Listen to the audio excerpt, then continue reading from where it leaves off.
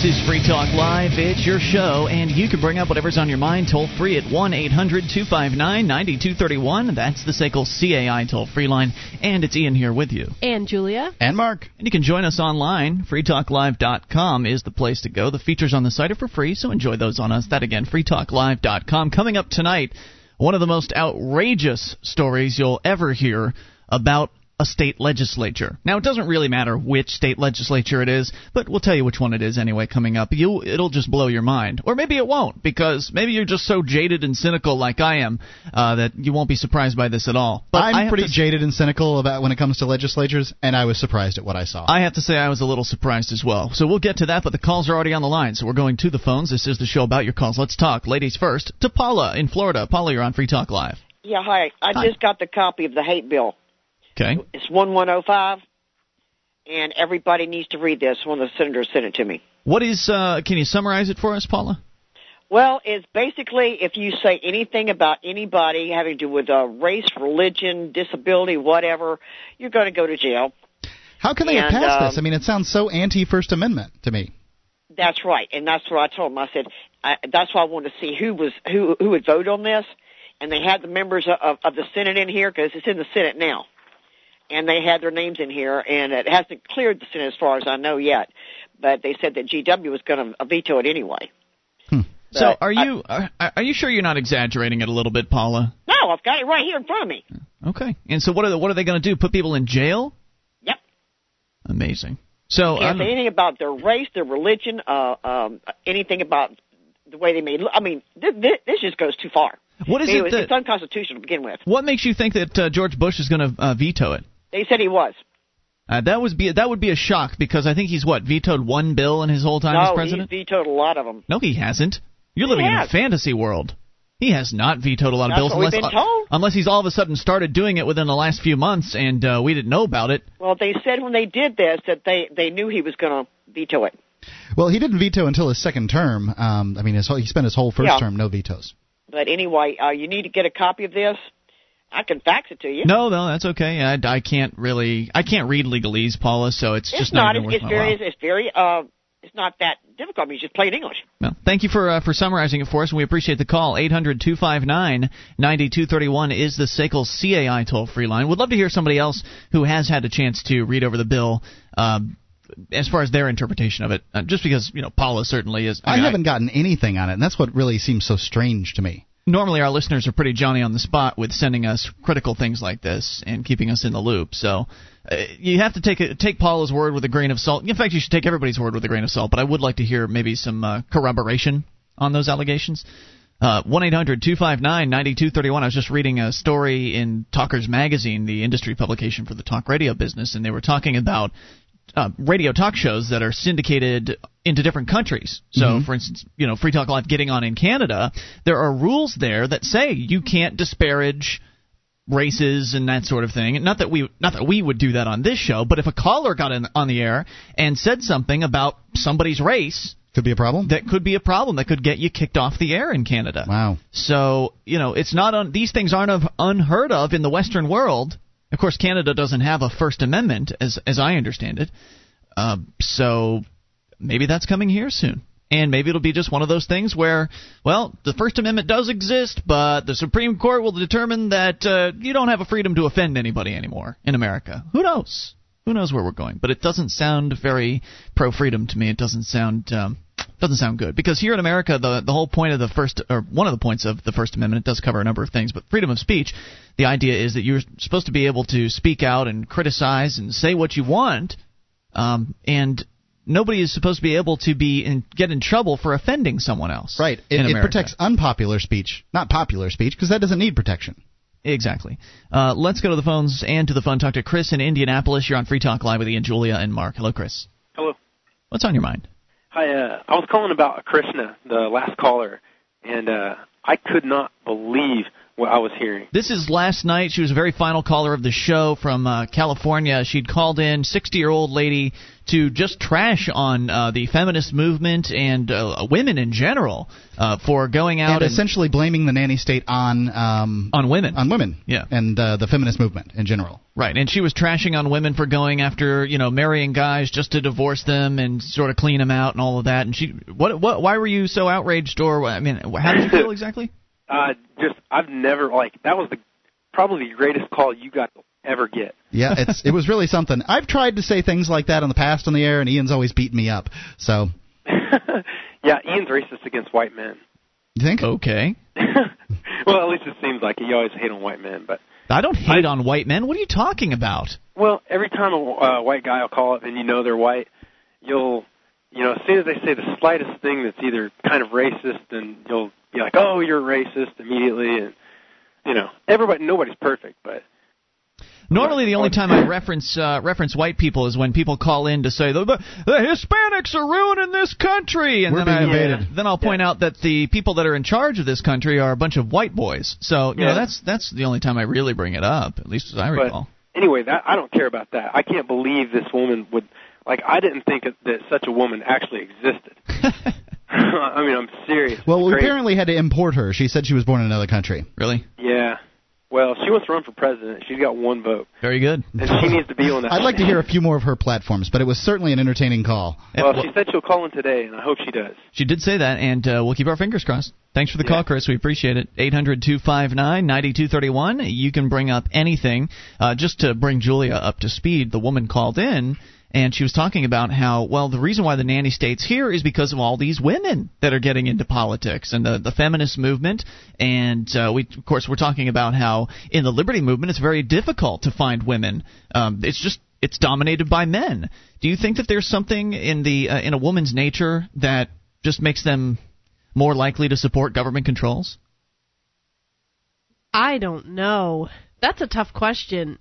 I think that there's a lot of women who are sort of apathetic. Do you think that they want to control? They want to see their families protected. They want to use the government to control in that aspect, and that as a result. I can see that. I definitely don't want to make a blanket statement about all women, but you can't make a blanket statement about all women, right? But a lot of them are controlling, and a lot of them like to be taken care of.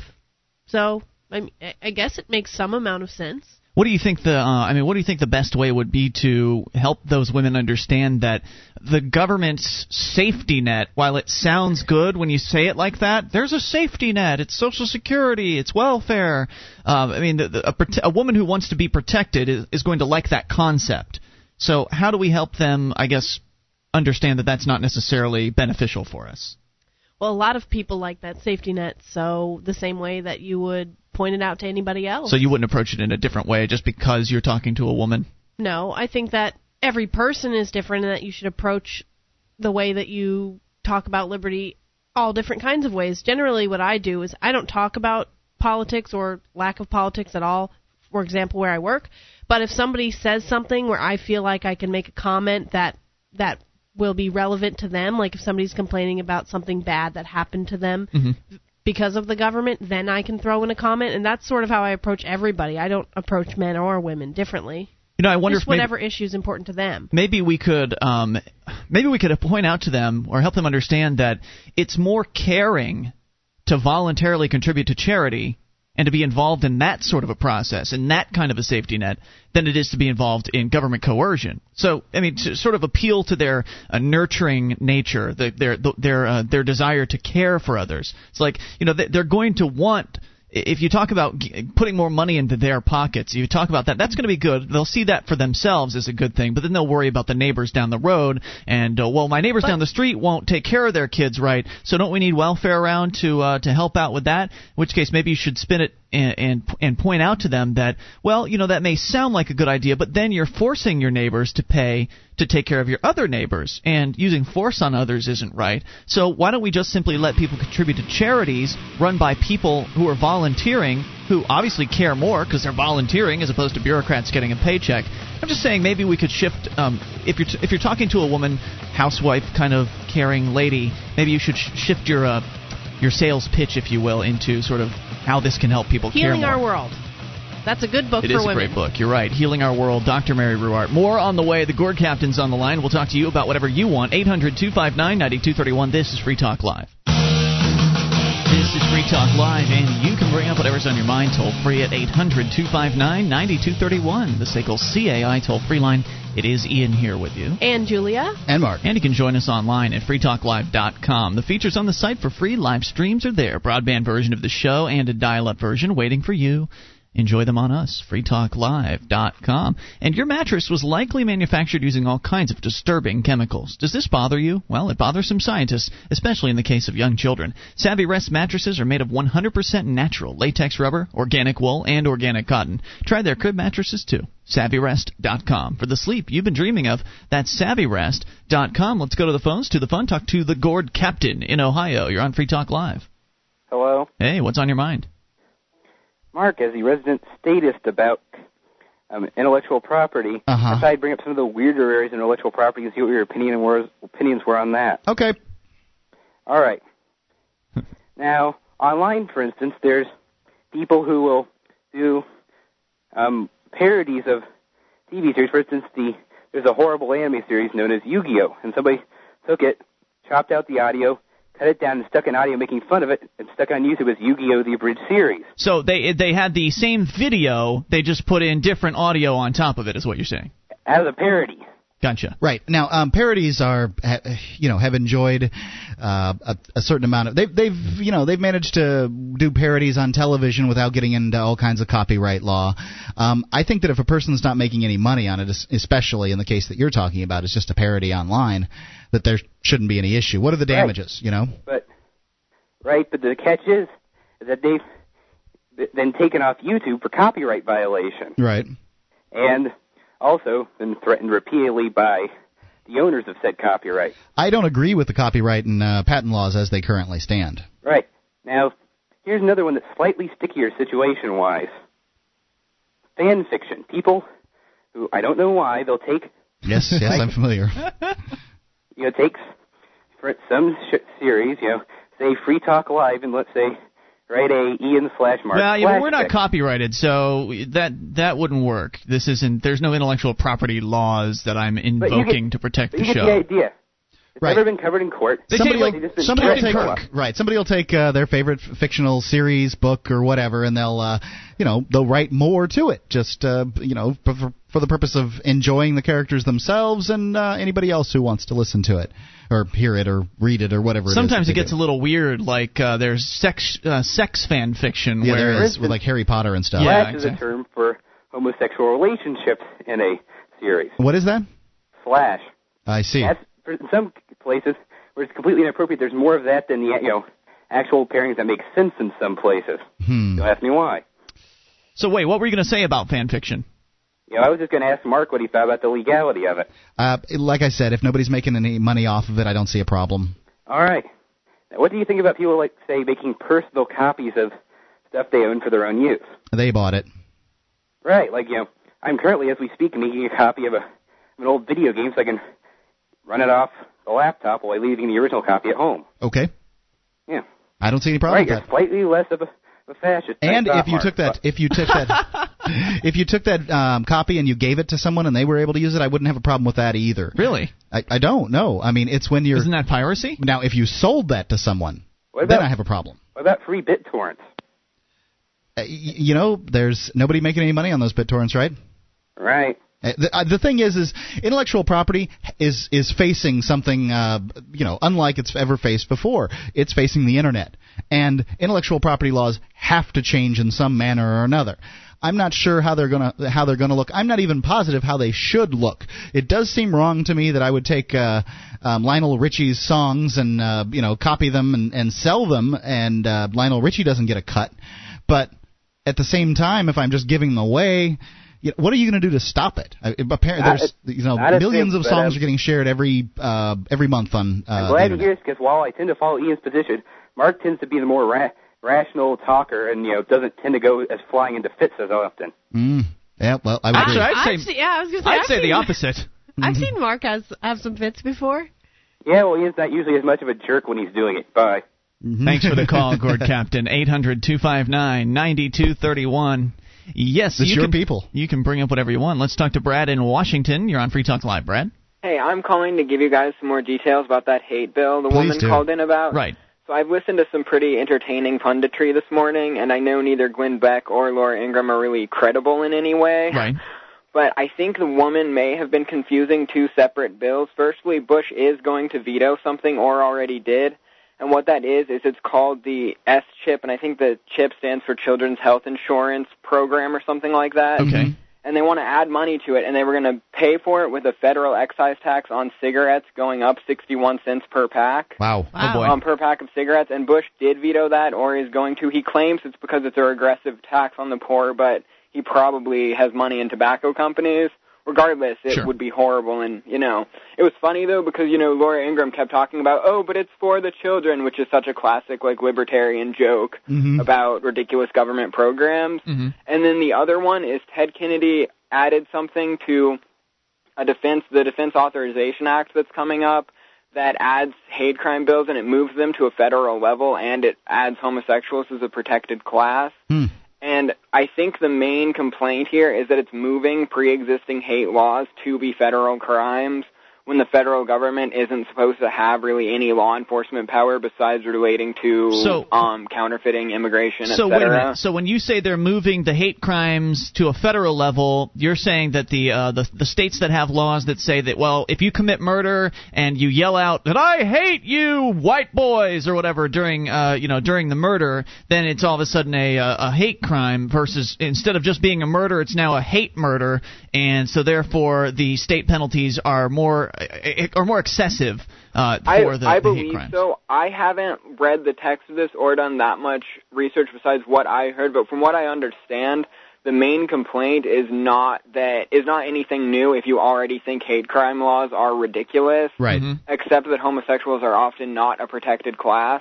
The main thing is that it federalizes it when state laws already deal with it, and that's what I heard from congressmen, et cetera, they talked to. They were saying, well, these are already things that are crimes at a state level. Why would you ever federalize this? Well, because the federal government wants more control over our lives. No, yeah, obviously, I understand that. But, so, yeah, and the other thing that had to do with the cigarette tax, I don't know if those were somehow linked, because, they just make these huge amalgamations of ridiculous laws. Right. But that is S-CHIP, is what you would type in to get whatever the acronym is. Very good, Brad. Thanks for the clarification. I appreciate it, and thank you for the call. 1-800-259-9231. Paula, she just gets a little confused by all the faxes that come through her fax machine. We're taking his word for granted, too. I do believe him. He sounded a little more lucid than Paula. Anyway, so she had the law right there in front of her. This hate crime legislation it does exist. I don't know if all the states have them. So if it's federalized, and that means states that don't have them will all of a sudden have them, at least by the fact that they are federal. And it just seems totally unnecessary to me. I mean, if you commit a murder, or you rob a store, or you beat somebody up, or whatever it is that you do, it shouldn't matter whether or not you hate gay people. If you've beaten up a gay man, the point is you've beaten up an individual. You've beaten up someone. You've taken away value from their life. That's what needs to be compensated for, not the fact that you might not like the way their sexual preference is. I mean, that's just hate crime legislation seems completely unnecessary to me. Aren't most crimes crimes against rich people? People that have more money than the thief thinks that they should have. Isn't that hate crime? Yeah, and what happens if a gay person attacks a gay person? Does that person not have to spend as much time in jail as a non-gay person attacking a gay person? It's just absurd. More on the way. This is Free Talk Live. George Phillies is the right candidate for president. A serious, well-educated candidate who stands for the basic principles of liberty and the basic principles of this nation. Paid for by Phillies 2008. This is George Phillies, Libertarian for President. I approved of this message.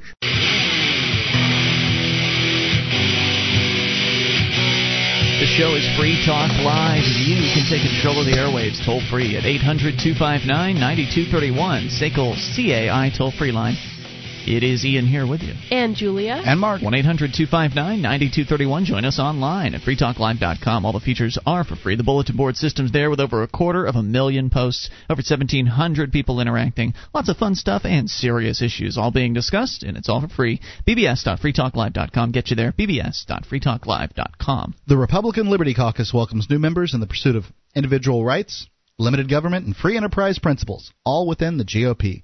Visit rlc.org and click Join Us today. We'll find liberty together. That's rlc.org. All right, 800-259-9231. Let's see. Do we talk about Chicago surveillance or a hazing story from the military? Let's go with surveillance, because you're too slow. I'm sorry. Chicago, a car circles a high-rise 3 times. Someone leaves a backpack in a park. Such things go unnoticed in big cities every day. But that could change in Chicago with a new video surveillance system that would recognize such anomalies and alert authorities to take a closer look. On Thursday, the city and IBM Corporation are announcing the initial phase of what officials say could be the most advanced video security network in any U.S. city. The city of Broad Shoulders is getting eyes in the back of its head. Sam Dokonvich, who heads the video surveillance consulting for IBM, says Chicago is really light years ahead of any metropolitan area in the United States now. Chicago already has thousands of security cameras in use by businesses and police, including some equipped with devices that would recognize the sound of a gunshot, turn the cameras toward the source, and place a 911 call. But the new system would let cameras analyze images in real time 24 hours a day. So you thought it was bad enough that the cities were installing video cameras all over the place. Chicago, New York City, I think D.C., Baltimore. They've got cameras just everywhere. And, it's just ubiquitous. You can't really walk down a public street anymore without having some government-approved camera system monitoring your every move. But one of the sort of flaws with the system is that it had to be monitored by a person. There had to be somebody sitting in some government bureaucracy somewhere flipping through channels. Right, now Skynet is alive. It's getting that way, isn't it? They're making these systems smarter. They're going to make it so they can identify all sorts of things, and that way the police can come out and harass you for the most innocent of activities. We'll get into that here in a moment. He says, you're talking about creating something that knows no fatigue, no boredom, and is absolutely focused. Doesn't that sound kind of Terminator-like? Yeah.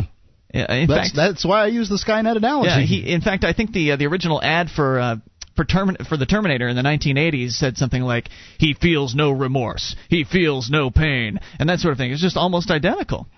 Except they don't actually have the bots out on the street quite yet. That's probably another decade or so away, maybe 10, 20 years away. That sounds kind of RoboCop-esque. You don't think they're working towards that? They've got tanks.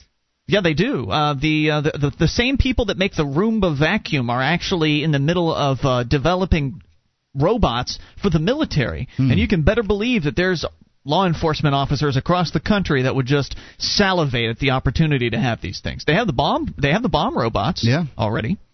I can see the bomb robots make good sense to me personally. I mean, they're not out patrolling the streets. They whip them out awfully quickly, but yeah. For example, he says the system could be programmed to alert the city's emergency center whenever a camera spots a vehicle matching the description of one being sought by authorities. Now, that doesn't seem like... there's a lot of vehicles out there on the roads, but a lot of them look the same. Like, if the authorities are looking for a black Toyota Corolla, there's probably more than a handful of those in the area that you live. So are they going to... are the cops going to be called out to tail you around if your car happens to resemble the car of a criminal, an alleged criminal? Are you going to be pulled over and harassed because some automated camera system recognized you? He says, so also apparently the system could be programmed to recognize license plates. It could alert emergency officials if the same car or truck circles the Sears Tower 3 times, or if nobody picks up a backpack in Grant Park for, say, 30 seconds. IBM says this approach might be more effective than relying on a bleary-eyed employee to monitor video screens. Studies have shown that people fall asleep, according to person. It's unclear whether the system will be fully operational, or when the system will. Existing cameras could be equipped with the new software, but additional cameras probably will be added as well. Of course they will, because they want to spend more of your money and increase their surveillance of your activities. Gotta surveil. Now, it seems to me like this might backfire a little bit. How so? Because if the cameras are reporting all of this minutia, like, oh no, a backpack's been left in the park for 30 seconds, or a car has been driving around the same building 3 times. They'll need more police officers, bigger budget.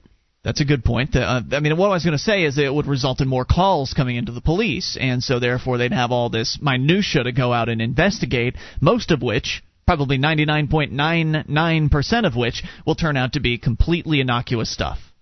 Somebody left their backpack by the tree as they went out to take a quick jog or something like that. And of course, whenever anything backfires on them, they just need more money. So it's probably not a good thing. The person driving around the building, that could be anything. That could be somebody lost, somebody waiting for looking for a parking space. Looking for a parking space. Could be somebody waiting for someone to come out of the building, but you can't just sit there in the road in a big city. You have to keep driving around. When we went to our hotel at the Talkers Magazine convention, we drove around the hotel at least twice before we figured out what the hell we had to do. When I go to New York, I often drive around the block more than one time. Right, so before you know it, you're going to have a cop right on your tail pulling you over for suspicious driving or something like that. But what happens with that? I mean, sometimes it seems like you could get into trouble with that police officer. Right? What is it that they're going to say to you when they catch you with circling the block 3 times? I guess they're going to ask you what you're doing. I'm trying to find a parking space. Thank you for asking. Do you know where one is? I don't know how else they'll handle that, Mark. Right. I'm not sure. I don't particularly like being asked what I'm doing. What do you got in there? You don't have Mind anything. if I take a look? Yeah, you don't have anything I'm not going to want to see, do you? I've got nothing to hide. Step out of the car. No. That's not a request, sir. You're going to be stepping out of the car. Am I under arrest? You out. Am I under arrest? You're being detained. Step out of the car. Okay. Reasonable suspicion is that you were driving around the building 3 times. There you go. Then this is how it's where we're going. It's a big waste of time. Yep. The complexity of the software is going to define how quickly we'll be able to do this, said the expert. Chicago's announcement comes as it's vying to bring the Olympics to town. A purportedly security-enhancing surveillance system is something the city officials could trumpet to the International Olympic Committee. Neither Smith or IBM would reveal the cost of the network, but Smith says much of it would be paid by the Department of Homeland Security. Oh, that's great. The employees of the Department of Homeland Security are going to reach into their pockets and actually pay for Chicago's surveillance system? But that's how it starts, but then the federal government will start making rules that they have to follow if they want to continue to get that kind of money. Well, that much is true. And no, it's not the department employees that are going to pay. It's Never. You and I. Yeah. I love it when they write that in the news. Like, it's this government department that's paying for it. No problem. No, not so much. It's the taxpayers. They're paying for it. The cost of previous surveillance efforts has run into the millions of dollars. Just adding devices that allow surveillance cameras to turn toward the sound of gunfire cost as much as $10,000 per unit. Some critics question whether some systems are effective and whether they could lead to an unwarranted invasion of privacy. I wonder if clapping your hands next to one of these units will set it off. I don't know. Yes. Have you heard a 22? Have you heard one of them? I mean, it's been a while. I don't think that they will be able to distinguish between a good clap and a 22. Well, that could mean that you could be charged with illegal clapping, Mark. Yeah. Jonathan Schotter, a public policy lecturer, said there are no studies that show cameras actually reduce crime, and the idea that placing cameras near strategic assets would prevent a terrorist attack is absurd, he said, because you can bet that the terrorist that's getting ready to blow up the Sears Tower with a truck bomb isn't going to drive around 3 times before he sets it off. He's going to pull right up alongside the building and bleep, and that's going to be it. They're not going to have time to react. Ed Yokna, spokesperson for the American Civil Liberties Union, said he was concerned that more cameras and more sophisticated technology would lead to abuses of authority, saying it's incumbent on the city to ensure there are practices and procedures in place to sort of watch the watchers. You see how weak that is? He's not arguing against the system. He's just saying, well, we need to have people protecting us from the system. The system's okay, but we need to make sure that the city's being good with it. We need to put some protections in place. Right, and did not he learn anything from the communist Russia? Watching the watchers doesn't work, because if you're watching the watchers, all you have to do is pay off the watchers of the watchers, and then you have to hire another level to watch the watchers who are watching the watchers. It just goes on forever. There's corruption that rises through the ranks. No amount of oversight can ever really make the city work correctly. It just makes the government bureaucracy bigger. More on the way, and we'll talk about Britain's experiment with the cameras on the way. It's Free Talk Live.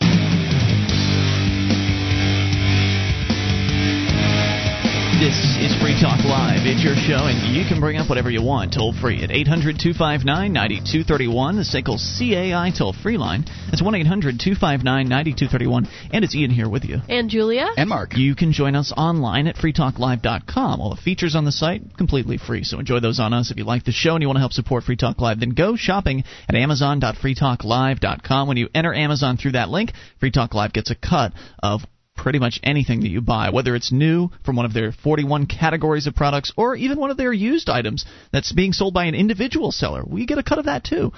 Gift certificates, Amazon Unbox, you name it. Start your shopping experience at amazon.freetalklive.com. Now we're talking about security cameras and how Chicago is ready to start spending more taxpayer dollars to upgrade their existing network of thousands of cameras that they have throughout the city. They've already spent $10,000 per camera in order to give them the gunshot recognizing capability, to where if a gunshot is fired, then the camera will turn in that direction and dial a call to 911. So $10,000 per camera for that. Who knows how much it cost to actually install the cameras in the first place, and now they're talking about upgrading software to where the camera can recognize suspicious activity, like driving around a building, apparently that's suspicious activity, or leaving a backpack in a park for 30 seconds, apparently that's suspicious activity. Those were only two of the examples that they gave in the article, so who knows what else they're going to consider suspicious and what else these cameras will be able to identify. Well, they have that facial recognition software that's out there, right? Which it has been awful up until this point. I don't know if it's any better now, but presumably it will get better over time. Well, they can probably tell an Arab guy, pick him right out of the crowd. But they tried that in Ybor City in the Tampa area in Florida, and they actually had to stop it because it was resulting in too many false identifications, and the cops were wasting their time going around harassing innocent people. Oh, good heavens. Which is just going to be what's going to happen here, but that's not going to matter because, it's an excuse for the government to spend more money. See, it doesn't really matter to them whether or not these work, whether or not the cameras are actually effective. That's not a factor. They think that it sounds effective. I think they consider it a fact. They consider it effective. But is it effective? And if it's not effective, oh well. Right. See, that's you're pointing out. I think they want it to be effective, certainly. But if it isn't effective, well, it wasn't our money that we spent on it. It was the taxpayers. And so it's sort of the truth is a midway between what they think and what you think. Well, but if it's not effective, Mark, remember what happens with government programs. When government programs fail, whether it be your government schools, whether it be the roads department, whatever, whenever government fails at something, the government bureaucracy gets more money. It's true. And so what they're going to do here is they're going to point out, somebody's eventually going to point out in this country that these closed-circuit television cameras are not effective at lowering crime. And then the government's just going to say, well, obviously we need to upgrade the software. Yeah. Obviously we need more cameras. Well, they were a little shaky at first, but they've gotten some upgrades, and we're ready to dish out $30,000 a camera to get it. Right. Now that we've got the infrastructure in, we just need more cameras and more software, which is going to cost millions more dollars, but just trust us, it's going to work soon. And in fact, the statistics are now showing from London that these cameras, they don't do jack squat. In fact, we'd speculated to this because there were, again, Baltimore and other areas of the country were putting these camera systems in. Mm-hmm. And I think, Mark, you had said that it's just going to drive crime indoors. So if something's happening outside and people know that it was happening outside and they can move it inside like a drug deal or something like that, then they're just going to do it indoors. Right. Who's going to do their drug dealing outdoors on the street now? Well, we need cameras inside people's houses. Yep, that's the next step. So once they complete the... I don't know. It doesn't seem like something that's going to happen tomorrow, but... It's surprising to me that we'd have cameras on the street doing what they're doing here. Right. It's amazing that this is going on right now, and you're right. I don't think that's going to happen tomorrow. They've got to have time to implement their camera system to the fullest extent outdoors. Then the numbers are going to start coming out like they are from London that are going to say, well, this just isn't that effective.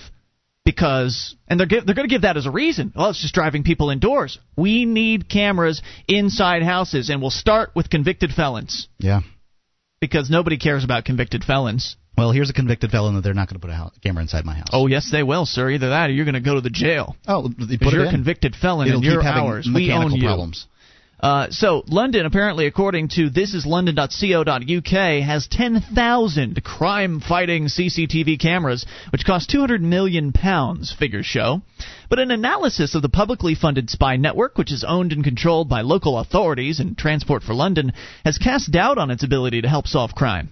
A comparison of the number of cameras in each London borough with the proportion of crimes solved there found that police are no more likely to catch offenders in those areas with hundreds of cameras than in those with hardly any. In fact, 4 out of 5 of the boroughs with the most cameras have a record of solving crime that is below average. The figures, see, if you still have a bunch of bureaucrats sitting around eating donuts that don't actually have an incentive to go out and solve crime or stop crime, then all the cameras aren't going to do you any good. All the cameras in the world won't change it.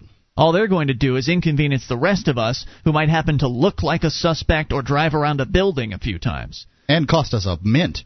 Yep, the Lib Dems policing spokeswoman said these figures suggest there's no link between a high number of CCTV cameras and a better crime clear-up rate. We've estimated that CCTV cameras have cost the taxpayer in the region of £200 million in the last 10 years, but it's not entirely clear if some of that money would not have been better spent on police officers. Of course, the government, they don't want to give you your money back. The government people can always think of a new area to spend your money in. Like, oh, this isn't working well, but we're not going to give it back to you. Let's try more cops instead. Well, actually, there is one suggestion that was made, which is kind of interesting. The figures appear to confirm earlier studies which have thrown doubt on the effectiveness of CCTV cameras, so this wasn't the first one. A report by the criminal justice charity NUCRO in 2002 concluded the money spent on cameras would be better used on street lighting, which has been shown to cut crime by up to 20%. Lights. Right. So there are more lights around, less likely you're going to get mugged, that sort of thing. Amazing. So the cameras didn't do anything for crime, but lights do. That's correct. Scotland Lights Yard are probably a little cheaper than cameras. I imagine you're right. Scotland Yard is trying to improve its track record on the use of CCTV and has set up a special unit which collects and circulates CCTV images of criminals. A pilot project is running in some areas and is expected to be rolled out across the capital. The figures only include state-funded cameras. Yeah, I bet you that if you actually looked at privately run cameras, probably actually significantly higher at catching criminals. Because they're actually in the businesses, they're being monitored by real security people. They're motivated to succeed too. If a police officer fails to catch a criminal, it's very unlikely that police officer is going to face any kind of disciplinary action, or because so many of his peers do the same thing, or get fired, or lose a contract. There's certainly the police department isn't going to get any less funding as a result. But a security company that fails to catch a criminal, well, they could likely get replaced with a better security company. If they're actually successful at cutting crime, what will they do with all the police officers? Oh, because they're so much more efficient now, and they'd have to cut their staff? Well, they'd figure something out. Yeah. Let's go to the phones. You can bring up anything. John in California, you're on Free Talk Live. Maybe they'd assign them to the neighborhood grass squad. The water squad goes around to see if your grass is being watered, that sort of thing. They put an old lady in jail for that reason. Zoning police. Make sure you're not watering your lawn when you're not supposed to. Exactly. Let's talk to John in California. You're on Free Talk Live. Hello. Hey, how's it going? Great. What's on your mind, John? Well, it's kind of peculiar. A buddy of mine at work he's asking me. He says, "Dude, where do transvestites go to jail?" And I was like, "Dude, I'll top you one better. Where do hermaphrodites go to jail?" And then I researched it. I was looking up on the web, and I found that there was actually a case back in 2004 in Wyoming or something like that, where this intersexual person, I guess they were, they're born with both bits and pieces or whatever, and they didn't get, because usually they wait until they get older, I guess, from what I've heard, before they get one of them. They choose which way to go. Right. Remove. And, yeah. And so this person chose to go female, but they kept, I guess, the other thing, And right. So they ended up getting into trouble, I guess. I don't know what they did, but they ended up going to prison. When they went into prison, they found that, this person wasn't like all the others. So they were like, okay, they locked this person up in solitary confinement for 14 months. I was going to say that's what they do it. That's what they do. That's wrong, man. Yeah, it's really rough. Nobody wants to be in solitary by themselves in there, and that's what happens to you if you're too different to be in population. Well, it also, I guess, I found out that also they ended up suing the prison for cruel and unusual punishment, and I guess the judge only gave him like $1,000 or whatever. So that's sad. I just thought that was really wrong. But also, I wanted to know, if a hermaphrodite was to call in, would they be after a girl? Because you guys always, It would be up to the call screener to decide whether or not they were talking to a male or a female, right. Because we don't have any way of checking their actual gender. Also, if a hermaphrodite has a kid, then essentially that kid would be teabagged at birth. I'm not sure if we can get into that, but thanks for the call. 800-259-9231, the SACL CAI toll-free line. Oh, my. Hour 2 is coming up. You can bring up anything. On the way, hazing and the military. And your calls. This is Free Talk Live. With your help, we can spread the message of liberty around the world. Consider becoming a Free Talk Live amplifier for just $3 a month now at amp.freetalklive.com. If you can't afford it, keep enjoying us for free. If you can spare the $3, visit amp.freetalklive.com. This is Free Talk Live, and it's your show. You can bring up whatever's on your mind toll-free at 800-259-9231, and that is the SACL CAI toll-free line. And it's Ian here with you. And Julia. And Mark. 1-800-259-9231. You can join us online at freetalklive.com. The feature's on the site for free, so enjoy those on us. freetalklive.com. We go right into the phone calls to start things out. Still to come, talk about hazing. But first, it's John in Texas on the amplifier line. Hello, John. John, Texas? John in Texas? Hello? Hello? What's on your mind, John? It's Josh. Oh, sorry about that, Josh. What's on your mind? I just wanted to bring up the new YouTube video of Big Hit. It's where the Texas legislation are voting for more than themselves, and in some cases voting for over like 4 people, and just voting for other people. And it seems like it's like children doing like something they're not supposed to do when the teacher isn't paying attention. This is pretty amazing stuff. This is the audio that I had mentioned at the very beginning of the show. It's from a Texas television station. I'll put you on hold and we'll bring you back. You can comment as a Texas resident. But this is actually going on in Texas at the state legislature, the state house. And I'm sure it's going on in other state legislatures. They just haven't been caught at it yet. Let me play the audio and then we'll see what you think. It's a record vote. Clerk, please read the bill. This is State Representative Debbie Riddle. She authored the bill that would require voters to show a photo ID. Clerk, bring the bill. It's a record vote. It's all about integrity. Record vote. But the integrity of one person, one vote doesn't apply at the legislature. We found many lawmakers vote more than once. Take a look. Riddle votes, turns around, votes again for State Rep Kemple. Rewind. And watch the men on the screen. Elkins goes to vote for Merritt, but Hancock is faster. Elkins heads back to his desk, but before he can vote, Joe Crabb turns around and beats him to it. There is so much going on during the vote on the HPV vaccine mandate, you really have to pay attention. Start with State Rep Hamilton at his desk, who leans over to vote a second time for his desk mate Dan Branch, then reaches back to vote for Charlie Howard and casts a fourth vote for Wayne Smith.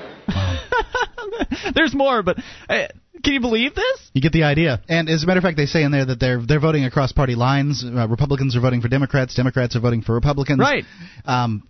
Basically, the way it works is now I'm sure each state house is laid out differently. For instance, here in New Hampshire, it's sort of an auditorium thing where there's seats and they're just sitting right next to one another. Well, there's 400 here.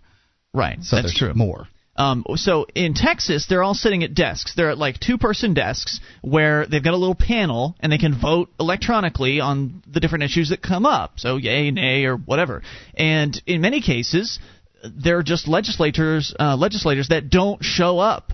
They just, they got something else to do, or they don't care about whatever the issue is. They don't show up. And so the guys are sitting there that actually are in the legislature. They're voting for themselves, literally just turning around in their chair and then hitting the people that are not there. If they're not there behind them, they'll just turn around and vote for them. This is something that doesn't make any sense to me. If for instance, I'm a Republican and a Democrat votes for me and they vote some way that I wouldn't want to vote and I wasn't there, what's to stop me from saying, look, I was out that day and somebody must have voted for me. This is terrible. And I'd turn the story over to the news media. They must have some sort of an agreement with each other. I guess. Or they leave with their desk mate, because they share them, a list of what it is that they want to vote on. Either one of these things I think is a problem. But the one of them, I just can't. It just doesn't make any sense to me. Let me play just a little bit more of the audio here. He's not the only one scrambling to vote. Rewind the video and take a look at the top of the screen. State Reps West and Phillips both lean over to vote for themselves and their desk mates. Phillips votes a third time for Christian. On the left, Donna Howard votes for State Rep Voe. State Representative Dunham didn't have to leave his chair to cast 4 votes. One for himself, then for Coleman, Martinez Fisher, and then Vesey. Sometimes the voting is across party lines. Hartnett, a Republican, reaches back to vote for Democrat Oliveira. Democrat Matt Reynolds votes for Republican England, and Republican John Davis votes for Democrat Noriega. Most voters have no way of knowing if their lawmakers are actually casting their own vote. Even though the legislature is broadcast on cable TV, the cameras change from this to this when Obviously, it's time to vote. But if you're sitting on the third floor gallery... See, what they're saying is the camera goes out to the wide shot to where you can't really see what's going on.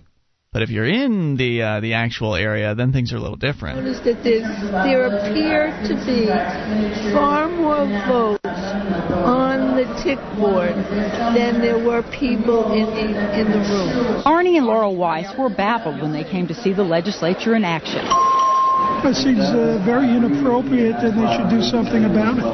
Yeah, they're going to do that. The people that are doing it should do something about it. Debbie Reynolds says voting... People just live in a fantasy world about their government and it's how shocking, it operates. I understand, but then, what are they supposed to do about it? No, I think what needs to be done about this is people just need to stop paying taxes. Because these bureaucrats, these elected officials, they believe that their laws are so sacred and so amazing and we just need to obey them, but they don't even obey their own laws. The TV station points that out here in a moment. Other members is done out of necessity. We have a lot of votes. We have a lot of amendments. And there's times when we don't break for lunch and we don't break for dinner. We don't have Stop making bathroom laws breaks. then. Right. Necessity or not, one thing is clear. They aren't supposed to be doing it. According to the official House rules, written, voted, and approved by lawmakers at the beginning of the session, any member found guilty by the House of knowingly voting for another member on the voting machine shall be subject to discipline deemed appropriate by the House. All right. Now, that definition, anybody who has been found by the House to have been voting for somebody else shall be subject to whatever whatever punishment the House determines. So it's all incumbent upon the House to actually do something about this, which clearly they're not doing. They're A, not bringing anybody up on these charges. B, even if they were bringing somebody up, they probably would go light on them and probably not do anything about it. There's no specified punishment there. Right. There's no specified punishment. It doesn't say that you're going to spend up to 6 months in jail. It doesn't say you'll have to forfeit your payment. It doesn't say you'll be ejected from the House. It just says, whatever the House decides, okay. If we catch you, then we'll just decide what to do with you. But it's obvious they're doing it, and nobody's doing anything about it, and you and I can't do anything about it. We can't go there and bring them up on charges. So you just sort of have to sit there and watch as these House members violate their own rules. Yeah, there's nothing we can do to stop them either. We can't even not vote for them in order to censure the whole legislature. If we don't vote for them, as long as they get one vote, they're in. They're in. They vote for themselves, they're in. Let's go back to Josh once again in Texas, just for some thoughts as a Texas resident. How do you feel about all this? Well, I'm just completely disgusted. I mean, I knew it was bad, but voting for other people, I mean, it's not completely not representative at all. But Josh, they're saying it's necessary. That's ridiculous. What's the excuse of tyrants? Right. It always has been. They consider it necessary for themselves, but they want us to show photo ID when we vote. Mm-hmm. How come, they get the buy and we don't? Because they're better than you, Mark. Apparently. Now, do you pay a state income tax in Texas? Josh? I'm not sure. Oh, do you work? 13. You're I'm how? 13, yeah. Oh, right. There are a young gentleman who is on the inside of the Texas school system. Well, I'm curious about that because most states do have an income tax, and that would be one way for people to stop sending money to the state. It's more difficult to not send money to the state government than it is to not send it to the federal government, but it seems to me to be totally appropriate at this point. I mean, the state legislature isn't even following their own rules, but they want us to follow all the rules they write for us? No thanks. I'm not interested in this. I'm not interested in consenting to your stupid government anymore. It's all a farce. It's a scam, and it is a sham on the American people. Josh, thanks for the call, dude. We appreciate you bringing it up. 800-259-9231. Who can honestly sit there, listen to that audio? Who in our audience can sit there and listen to that audio and just imagine for a second that you're living in Texas? Imagine that this is going on in your state legislature, and there's a good chance it is. How would you feel about this? Well, what would you do? And do you think it's okay? Well, Ian, they don't get lunch breaks. I mean, can you believe this? This is just... I can't... I was shocked by this one. I really was shocked by this one, that this was going on. Yeah, I was surprised. I was too. So, again, if you think this is A-OK, I would love to hear from you. Who's going to call in and say that's A-OK? 800-259-9231. Okay, maybe you don't have to think... Maybe a legislature member. Wait a minute. Maybe you don't have to think it's A-OK. Maybe you just still think the government's legitimate. If you still think the government's legitimate, I'd like to hear from you. 800-259-9231. This is Free Talk Live.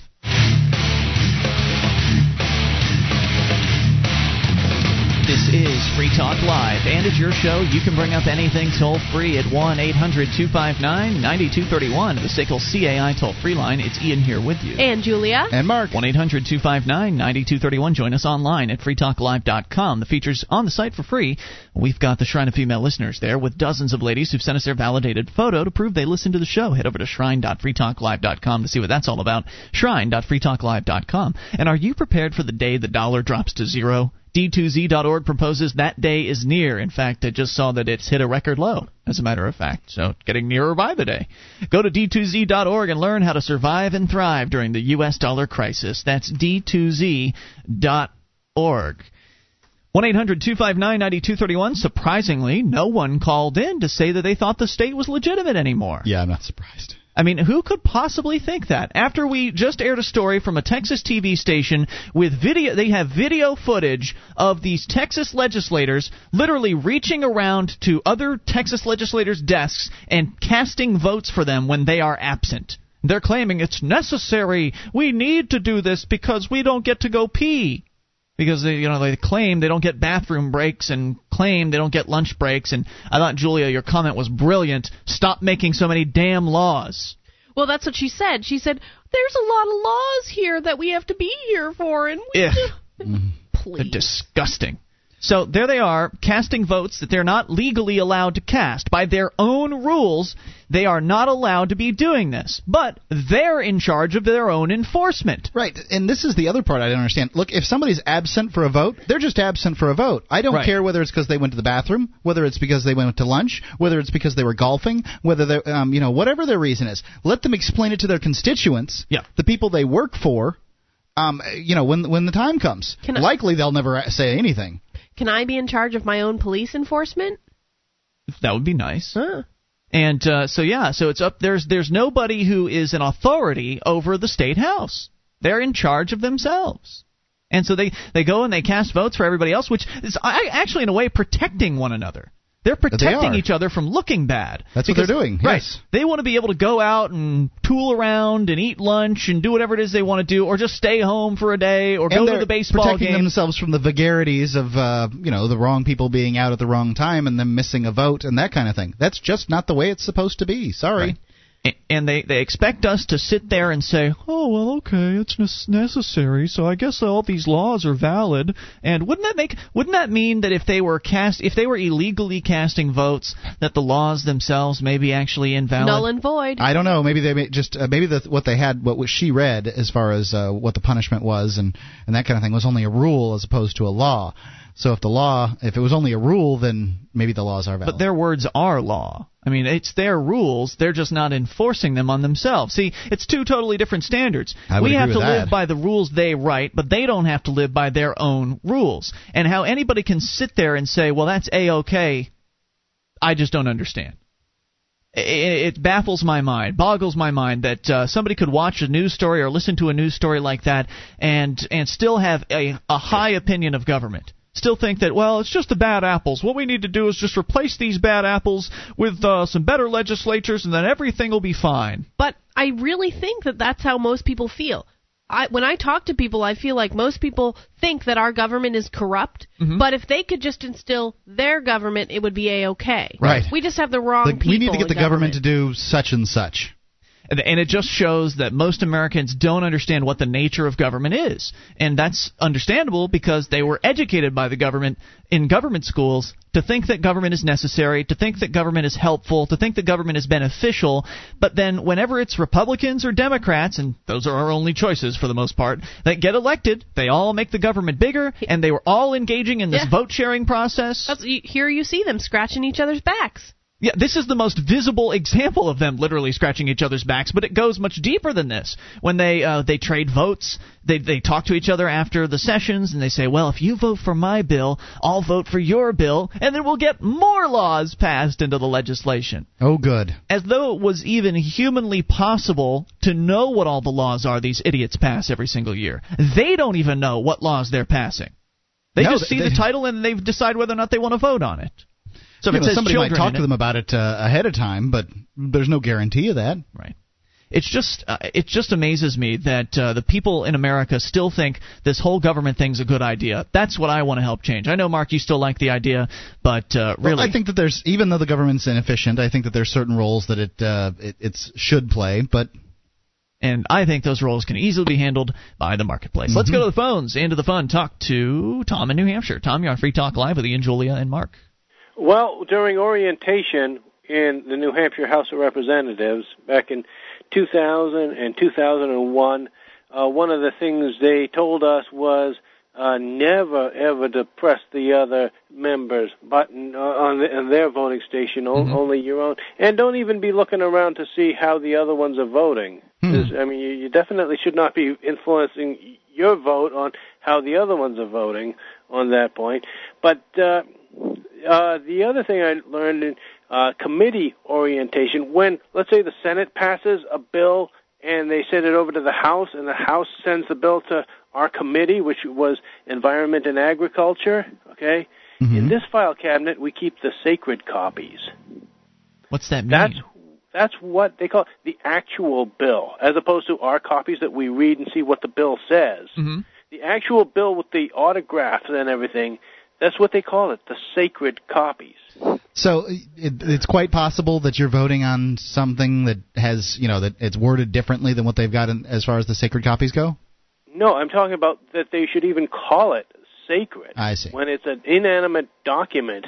Right. But what I called to talk about was adoption, which is where the government manufactures these fancy statements and legalizes perjury, where they manufacture documents with fancy-looking seals and bureaucrats' autographs on them to say that Mr. and Mrs. Jones supposedly had a baby in that city on that date, when in fact they were not even there. Okay? Right. There's an industry out there that thrives on convincing mothers that they would be unfit to raise their own children. And so, therefore, they ought to let these baby farms sell the baby to somebody for thousands and thousands, tens of thousands of dollars. I'll tell you, there's a lot of people out there that are totally unqualified to raise their own children. But, it is perjury. It is perjury because it's false statements on legal documents. And hold on a second. Now, I don't know enough about adoption, but what exactly is perjury? I mean, it's perjury is the birth certificate that says that Mr. and Mrs. Jones supposedly had a baby. They issue a false birth certificate. Right. I have one of these. It says that... you're saying after the baby's adopted, that's what they do, is they make a birth certificate with the adoptive parent's name on it. Right, but they don't make a real one.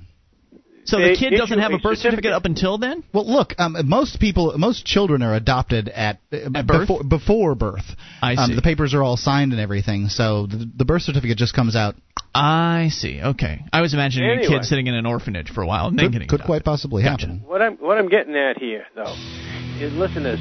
They have legalized perjury, and even in some states where queers can adopt legally, they issue this birth certificate to say that this couple of queers had a baby. The federal government needs to make a law against this kind of perjury. I don't know if we need more laws. I just think we need to get the government out of the business of kids. And what's so big about this birth certificate anyway? Thanks for the call, Tom. More on the way. This is Free Talk Live. One of the bonuses you'll get as a Free Talk Live amplifier is access to our classic archives. For just $3 a month, you can become an amplifier, and you'll help us get on more radio stations and MP3 players. Get the details at amp.freetalklive.com. That's amp.freetalklive.com. This is Free Talk Live. It is your show. You can bring up anything. The toll-free number is 1-800-259-9231. SACL's CAI toll-free line. Ian here with you. And Julia. And Mark. 800-259-9231. You can join us online at freetalklive.com. All the features on the site we give away. And if you like the show, then you can help support us by going and shopping at store.freetalklive.com. You can buy all kinds of great Free Talk Live branded merchandise right there. Store.freetalklive.com. Do you have a company that needs to try something new in the area of collections? SACL CAI does collections, early out billing, and they purchase charged-off receivables. SACL's employees are trained in resolving issues for your customers and treating them with respect. They know that not only do you want to collect your money, but you want to keep those clients too. SACL CAI. Check out their banner at freetalklive.com or call 800-544-6359. Do business with businesses that support Free Talk Live. See, governments, we're talking about governments not following their own rules. They don't have to.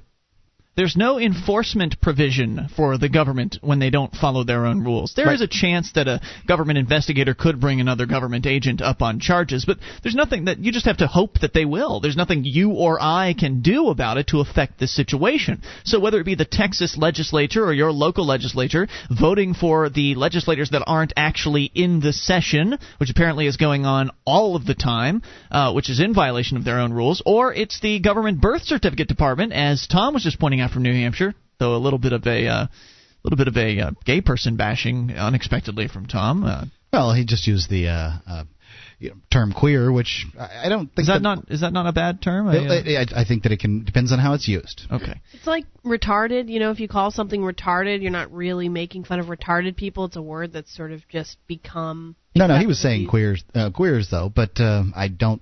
Lots of queers call themselves queer. But yeah, I don't know if that's necessarily queer eye for the straight guy. An insult. Queer as folk. Okay. Yeah. So there you've got the government filling out birth certificate forms with incorrect information. When a kid gets adopted, they don't put the actual names of the parents on the birth certificate form. They put the names of the adopted parents on the birth certificate form. And as he pointed out, that's perjury. But once again, it's the government doing it. So who cares? The government certainly doesn't. And, of course, then again, talking about birth certificates is a whole other issue because there's some interesting allegations out there about birth certificates and what they really mean, and are they really certifying the birth of you, or are they certifying the birth of the artificial person that the government creates that it sort of attaches to you? Interesting sort of sub-issue. But nonetheless, the main issue is the government just doesn't care. You know, the government doesn't care when it violates its own rules, and it does care a lot when you violate its most petty of rules, whether it's not stopping at a stop sign or whatever. You could possibly face jail time and fines for the most petty of offenses, whereas the government, they're pretty safe. They can pretty much get away with anything they want. It's not just the cops, you know. It's the legislatures. It's the people in the birth certificate office. You name it. If you're a government bureaucrat, you're pretty much protected from any sort of you're protected from most forms of punishment, I guess. There are the occasional ones that will get punished for something like molesting children, but outside of that, there's really not much you can do. Well, you know, I think they do enjoy some protections, but the lower you are on the ladder, the less protections you have. As far as the government ladder. Right. Let's go to the phones to Texas and talk to let's see, Chris is on the line, on the amplifier line. Hello, Chris. Hey, Ian. I heard you talking about the Texas State Legislature today, and I had seen that story on YouTube. Yeah, it really makes you want to go out and follow all their laws, doesn't it? Oh, it's unbelievable. It's absolutely outrageous. I mean, I can't tell you how ticked off I was when I saw that piece.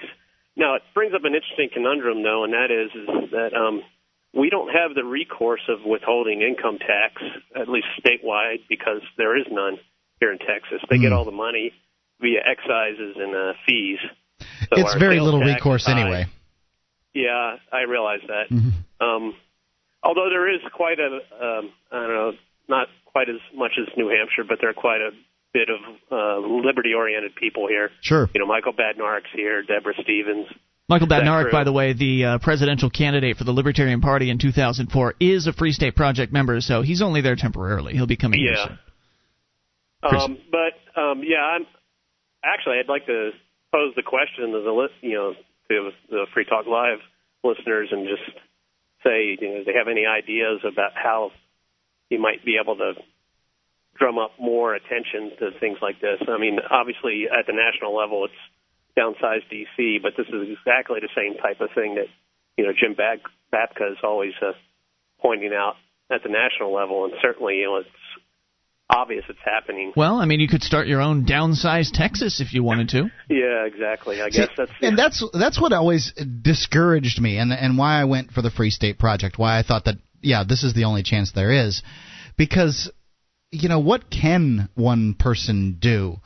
You know, you've got to focus on one little section of liberty and nobody else is, and the government's growing faster than you can even expose its growth, let alone slow it down. I believed in libertarian principles, but I never did any activism whatever in Florida because I just didn't see any point in it at all. Chris? Well, you know, like I said, I'm just thinking about it right now. I don't know. I'll be listening the rest of the evening, I guess, to see if anybody suggests anything. But this really got me kind of ticked off. I'm with you. I totally understand where you're coming from. I was ticked off for you, even though I'm not even in Texas. Yeah, oh yeah. Because I understand this could be happening anywhere in America. And, you know, what can you do about it? You can certainly talk to your friends and your neighbors, but, you know, most of them are so busy with their own lives, they may tell you that, you know, they feel the same way that you do, but at the same time they may also feel in that they can't do anything about it. They may feel helpless. Because look at them. It's both the Democrats and the Republicans reaching around voting for each other. I mean, they're obviously working together. They're obviously scratching each other's backs. And so that's sort of it makes it feel like voting is completely futile. And so they don't feel like, I mean, if you can't vote anybody in that's going to make a difference, then what really can you do? Again, the Free State Project really seems like the best answer to me, Chris. Thanks for the call, dude. We appreciate it. 800-259-9231. You know, it's got to sound like a broken record because it's our answer to everything, but Ron honestly, Paul's a good solution on the federal level, but as far as making changes at the state level, the Free State Project is the way to go. Ron Paul and Downsize D.C. on the federal level. I don't know how much hope there is on the federal level. I have written it off completely, but then when Ron Paul came along, I started donating some money to him. It's true. Which, by the way, I checked his website earlier today, and I should probably go and get an update here. Yeah, I do want an update myself. But the Ron Paul campaign... It takes a little while to update, though. Right. At the beginning of the week, they had started collecting money with the goal of reaching $500,000 by the end of the month, because the end of the month is the end of the quarter, and the federal election rules require that you send in quarterly reports to show how much money that you've raised. And so they figured they get a $500,000 boost they started on Monday, and by Sunday was the end of the week, or the end of the quarter, and they thought they'd get let's get a $500,000 boost, and they blew through that yesterday. It was the day before yesterday. Day before yesterday, so I know. And then they set it up to $1 million. Right, they put it up to $1 million, and I looked this afternoon, and they were very close to $750,000. $769,000 right now. I think they're going to surpass $1 million, Mark. That's what they've moved the goal to. So, hey, that's gonna be like $150,000. That's like $150,000 in a day. I bet they're really wishing they put this little thermometer and this flash stuff up here a long time before this. Hey, you know what? It's here now, and I'm sure they'll keep using it. I mean, right. It's pretty amazing. It's what works. People like it. Well, it gives a tangible look at what's going on in the Ron Paul campaign. I feel good. You know, I donate money. I can blink. There it goes. It's great. 1-800-259-9231. That is the SACL CAI toll-free line. Let's talk to Chris. Or excuse me, not Chris. Let's go to Vince in California. Vince, you're on Free Talk Live. Hey, guys. What's going on? What's on your mind, Vince? Well, first, I want to say that I really enjoyed Tom's crank the other day. Yeah, that was pretty funny. Those EBB crankers ought to see how to do a good one. I don't know if I would call that a really good one, but go ahead. Anyway, what I want to talk about is what you guys were talking the other day about banking and about the business cycle, and I just want to take a bit of a stronger position, and that is that you guys were saying that, it's much worse when there's a government control of money, but I want to take the position that it never happens when there's not government control of money. And I think people have been saying that, but go ahead with your reason, sure. Well, the reason for that is that the business cycle occurs because investors make mistakes in their investment, and we have a depression when all of them make a mistake at the same time. Right, and they're making those mistakes because of the government's involvement in the marketplace, screwing up the market signals, so the investors can't really accurately read the market signals. Yes, more on the way. You can take control. This is Free Talk Live. This is Free Talk Live, and you can bring up anything. The toll-free number is 1-800-259-9231, SACL's CAI toll-free line. It's Ian here with you. And Julia. And Mark. 800-259-9231. Archives are online at freetalklive.com. All the features on the site, we give them away. So don't expect to have to pay to get our archives like those other radio shows. They want $5, $6, $7 a month. They're right there on our site, front page of the website. You just click and download. It's that simple. freetalklive.com. And Free Talk Live is brought to you by the Free State Project, your only choice for more personal freedom and smaller, less intrusive government. To learn more about joining the Second American Revolution, go to freestateproject.org. That is freestateproject.org. So the caller called, there was the guy that was just on the line. Vince in California. Vince had just said that essentially that the only that malinvestment causes recession, and that the only way to have malinvestment is with government control of money, and it's just not true. Think about the .com boom for a little while. I mean, that was malinvestment. They were dumping too much money into this crazy internet's thing, and some companies went belly up, and it caused a recession inside that industry. Yes, recessions will be smaller if the government isn't involved, and you'll see. They'll bounce back faster. Right, they'll bounce back faster. The waves, it won't be nearly the roller coaster it was. But you can't just paint it all. You can't just say it won't ever happen. Right. It's just, sorry. I mean, there's business cycles anyway.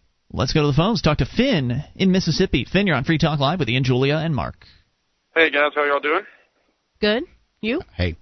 I'm doing good. I wanted to kind of expand on a subject y'all were talking about earlier. Ron Paul, of course, everyone loves him on this show. Sure. But I've been watching that fundraising thing, and I can tell you it's effective because I've been encouraged to give $50 here and there like 2 or 3 times. So it is very encouraging when you see that little thing going up. I gotta say, like that. I've even considered giving money to the campaign. I can't believe it. I know.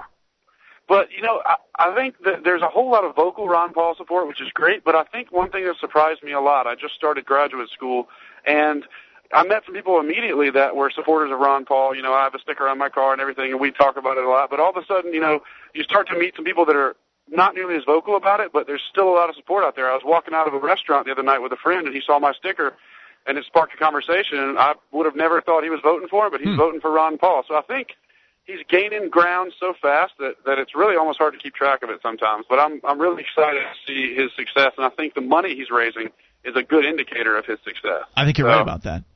And so you're saying there's a phantom amount of support out there for Ron Paul that's not necessarily visible. Well, at least I've met, I kind of expected to be like the one kid in my law school that would like Ron Paul, but right away I met 2 or 3, but then I've met 4 or 5 more who aren't as vocal about it. Yeah, in law school of all places. Yeah, who would have thought, right? Amazing. Yeah, it's an amazing campaign that is reaching across all kinds of political boundaries. He's got Democrats that are behind him because they understand that the other guys are just liars about war and they're not going to do anything about it. So he's getting a huge chunk of, I think, just Democrats that are just upset with their party. You've got, of course, Republicans that want to get back to traditional conservative principles and are sick and tired of where the Republican Party has gone to. Of course, libertarians are behind him in droves. Even the Constitution Party, libertarians and the Constitution Party have endorsed the Ron Paul candidacy. So, just the support is incredible. I'm sure the Greens are excited about Ron Paul. Who couldn't be excited about this guy? He wants to put your life back in your hands, and he's the only candidate that's even coming close to saying things like that. And even people that don't necessarily agree with him 100%, I'm one of them. I agree with him probably 90% or maybe even higher, but he's got something for everybody, and he represents change, basically. He's saying something that no one else is saying or has said for a long time. And what I think is interesting is I just begun, and I hadn't had time to watch the whole thing, but I just begun to watch the Ron Paul clips from last night's debate. It wasn't values, it was I think black debate or something like that, or minority debate. And it was the one that the major guys didn't show up at, the Rudies and those guys. They just didn't show, and it was awesome because they actually had the podiums on stage empty to really rub it in. These guys, I like that. Yeah, that was really cool. But one of the answers Ron gave was sort of rambling and sort of really not. It really wasn't very oriented towards benefits. And one thing this is my one critique with Ron Paul's campaigning style is that he's just not a very persuasive speaker. Sometimes he's on target. Sometimes he's very good at it. His opening statement was very good, but some of his answers he gets sidetracked. He gets lost in his thoughts a little bit. And despite all that, he gets tremendous applause. He gets amazing support. He gets money rolling in, despite the fact that he's no Harry Brown when it comes to sound bites or when it comes to communicating liberty. But the fact is, he's up there talking about liberty, and apparently that's all it takes. As long as you've got one person talking about liberty, or in this case, he was talking about ending the war on drugs, and really just pro-liberty statements that no other politician has the courage to say. That's apparently all it takes to get people excited. You don't even have to be that great of a communicator to really get people excited and rally behind you. Ben? Well, I agree with everything you said, and something that's interesting is Mike Gravel. I saw this clip on YouTube. Arguably the most acceptable guy on the Democratic side, wanted to sit down. He ran into some Ron Paul supporters out at an event, and he wanted to sit down, and he proposed it on video camera. He said, I would love to sit down and talk issues with just me and Ron Paul for as long as he wanted to do it. And I think that would be great, because I think that would raise the intellectual level of the debate a lot. Not that a lot of Americans would get on board with that, because they probably wouldn't understand it. Well, but it would be, I think you're right. It would be a good exercise, I think. That's how they do it. My understanding is, and I'm not over in Europe, and I don't pay much attention to their politics, but my understanding is that's how they do it in Europe, is when they get the candidates to sit down and just talk about the issues, really expound on things, right, back and forth. That way, it's not the free for all that it can be with our 9 guys, 10 guys up there, or the sound bites where you get 30 seconds or 45 seconds to answer. Right, because you can't handle problems in 35 or 40 seconds. Right, and in fact, Mark, did you ever go and watch the Google interview of Ron Paul? I think I saw parts of it. It was pretty lengthy. So, it's pretty also memorable because he really did a great job, because he had the opportunity to really expound on his answers. And Finn, thanks for the call. We appreciate it. But Ron Paul's he's not very good at fitting the 30 seconds. He's not, he's got a lot going on in his head. He's got a lot he wants to say, and it's difficult. Hitting sound bites is not an easy thing. It takes a lot of practice.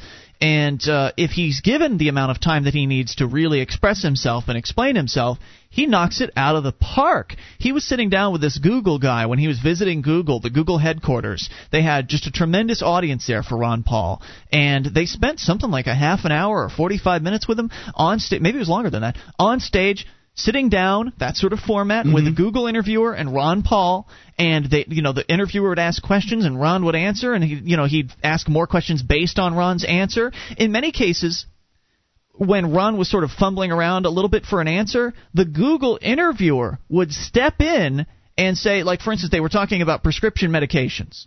And I don't remember what the question was, but Ron Paul was trying to answer it, and the Google guy stepped in and he said, well, wouldn't you be in favor of getting the government out of the prescription process? And Ron wasn't. I don't think Ron was really thinking about coming out with an answer like that. You know how politicians, they still want to sculpt their answers so they don't sound too radical. But then Ron was basically, acknowledging what he said, like, yeah, that'd be a good idea. And so what you saw was the Google interviewer sort of holding Ron Paul's hand to an extent, because he got it. The Google interviewer was, he hadn't really, I guess, I don't know how much he knew about Ron Paul before the event. I'm sure he did a little bit of rudimentary research. But the liberty message is so understandable, so easy to grasp. The Google interviewer was obviously grabbing a hold of the message and interpreting it and sort of spinning it right back around and actually helping Ron Paul through the interview. I mean, it was just an amazing thing to watch. Yeah, I don't see any reason why we need prescriptions anyway. Why can't people just make up their own minds? And that's especially powerful coming from a medical doctor, coming from somebody who's part of that industry that has an interest, a financial interest in the prescription process. I mean, the doctors, they like the idea of prescriptions because you have to come back to them every time you want to get another refill or you want to get your prescription re-upped. Sure, unions love protection, love giving protections to their members. So that's what it is. The AMA is a union for doctors. Right. So they cash in on that. But luckily there are some doctors like Ron Paul that actually, they care more about their patients necessarily than they care about getting another prescription written. And they understand that if there's more money in the patient's pocket, that increases their their style of living and increases their likelihood of being able to take better care of themselves. So it's a good thing. You want to put more money in your patient's pocket. You want to be able to save them money, and eliminating the prescription process and just making it so people can go in and buy the drugs they need or buy the contact lenses they need or whatever it is they need prescription for would do a lot to increase freedom in this country. 1-800-259-9231. Yeah, I've always thought the glasses prescription thing is just crazy. Tell me about it. It's so silly. You know whether your glasses are working for you or not. Because you can see. Right. I mean, you're looking through them can't. at all times. So, you have to get this new prescription every 2 years. It's just a racket. You have to go to the eye doctor every year. God. I don't, though. It's a racket. How can you see anything, Julia? It's amazing. 800-259-9231. Hour 3 is on the way. Looks like Michigan is planning on shutting down the government. We'll give you the details on that, talk about hazing or whatever's on your mind. 800-259-9231. This is Free Talk Live. Our archives, website, and podcast will continue to stay free, but if you think other people deserve to hear this show, consider becoming a Free Talk Live amplifier for just $3 a month at amp.freetalklive.com. Help free some minds. Visit amp.freetalklive.com.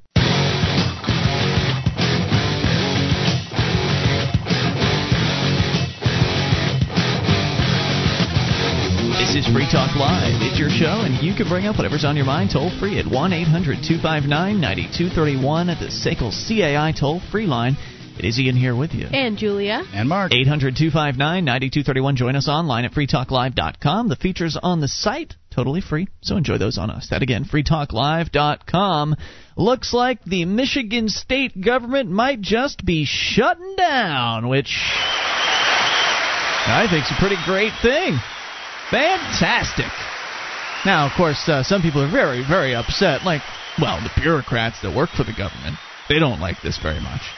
And, Julia, you're going to give us some details about this. It happens from time to time where state governments, it usually happens they've got some budgetary problems or they can't work out their issues with the budget, and so therefore they just shut down part of the government. So what's going on? This out of Lansing. State governments starting Monday will attempt to limp along with limited state police patrols, no food safety inspections, and just enough caseworkers to protect children and seniors if the governor and lawmakers fail to reach a budget deal that would avert to a partial government shutdown. I wonder what happens if we find out that we can live without the government. Well, in the states where the government has shut down for a week or two, they've been okay. Well, it's they find it out. Really funny if you read some of the frequently asked questions from the Michigan state government website. Is hilarious.